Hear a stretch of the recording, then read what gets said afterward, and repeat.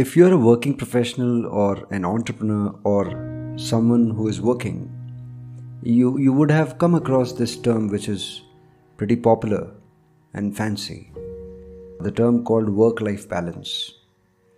Often people talk about it as something which is lacking in their lives, this work-life balance, because of which they have a lot of other issues like they can't manage their time, they can't give enough time to themselves, or they can't pay attention to their health or wellness.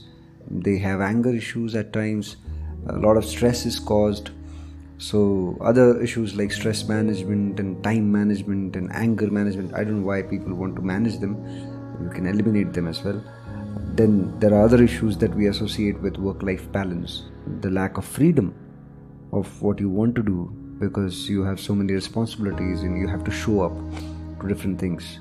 Even if you're not a working professional, even if you're a student or a homemaker, it just means this work-life balance. If you're not familiar with this term, all it means is the balance that you strike between your priorities that personally to you really matter versus the demands of the outside world on you in a perceived manner. Of course, they are also your own priorities, but we can easily differentiate the things that we want to indulge into, or maybe we must do, like taking care of your health or eating good food or having good rest or educating yourself to become more capable of doing things.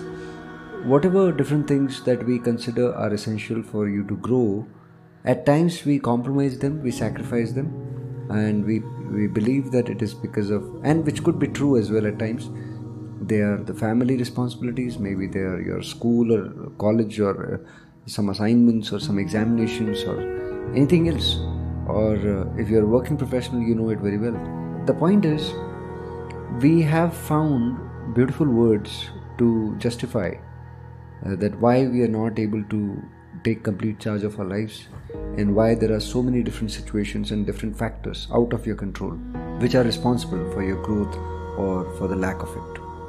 We also need to be at the family function, we also need to show up to that meeting, we also need to make sure that this one person is happy with us, this another person is not sad with us. So many different priorities. And what happens is, because there are more than one things that really matter at any given point in time, we end up making very poor decisions based on what we feel at that point in time. We don't make decisions based on what we understand is critical for us and what is non-negotiable. We don't make objective decisions at times. We make them too emotional. Why does this happen, and how can we correct this? Why do we call it them poor decisions? What is the solution? The solution is you knowing clearly what really matters to you and what is non-negotiable. What is it that I must not compromise with? Like, for example, you must not compromise with your happiness. You must not compromise with your health. You must not compromise with your growth. But either you compromise with your desires, needs, wants, or whatever you want to do, or you compromise with what people want out of you. So this confusion makes decision making very poor, and because of these poor decisions, which are not followed up with 100% of your conviction and commitment and involvement, they tend to create very poor results. These poor results further add to more unhappiness and more confusion in you, and this vicious cycle keeps on going. This is happening because we are not clear about what really matters. How this can be corrected is by understanding what is it that you really want. From every small thing that you do to every big thing that you want to do, what is it that you really want? So somewhere the clarity of what I want is definitely missing. What needs to be understood as a baseline question is, who are you? Like, for example, if you think you are a very caring husband, and at the same time you also know that you are a very hardworking team member. Now there could be conflicts at times in between these two identities that you want to stick to. Because as you say you are a very caring husband, you cannot do certain things. You cannot say no to certain things. Maybe not. Or else, if you are a very hardworking team member, you cannot say no to certain things at work, or maybe you don't want to, or you have different set of expectations from yourself. So whatever we tend to believe about who we are, we tend to create expectations around that, and based on that, there are different set of rules that we apply on ourselves as we believe who we are. If you believe you are a king, you would expect different things from your life and from the behavior of the people and the treatment of the people around. It is critical that you clearly, factually, once and for all, get a complete understanding of who you are. A clarity which is not going to situationally change, which is not going to bring you back in this point of confusion where you get a conflicting thought about, should I stick to this identity of mine or should I safeguard that? You're not definitely those identities, those fragile identities which can be broken, which can be challenged by people. There's something more than that, isn't it? Because you keep on creating those identities every now and then. When you were a 5-year-old, you had different set of things that you wanted to live up to. When you were 10-year-old, you're a different person altogether. At 15, we are nowhere near to what you were earlier. But as you're changing, there is something that doesn't change in you.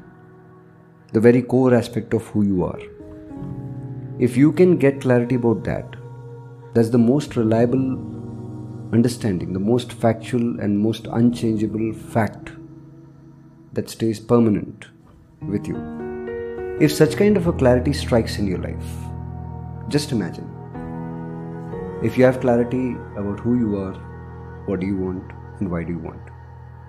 Your priorities are so clear. You know what is negotiable, you know what is non-negotiable. You are more singular about what you want to do. You are more focused. You are able to give your best. You are able to put in your best effort in everything without any hassle, without any internal limitation or resistance around it.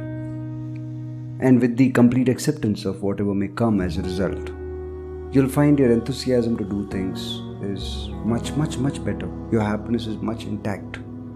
And you are really on a very different energy level. Why? Because you're more singular. Haven't you experienced this in your life? Just think about this. How many times you did some exemplary thing, what you didn't expect out of yourself, you really surprised yourself with something amazing. It could be a small activity or big, it doesn't matter. But it to some extent surprised you that, oh, am I really able to do that? And you'll find when you were doing that, when you were performing that activity, there was no confusion, there was more singularity. And that singularity led to a very automatic chain reaction of having absolute confidence, focus, creativity, intelligence, understanding. Everything flows in. All the faculties work so well if you're singular, if you're clear. So if you have the clarity about who you are and what do you want, why do you want it, your priorities become clear. If your priorities become clear, your singularity of mind allows you to give your best effort at everything.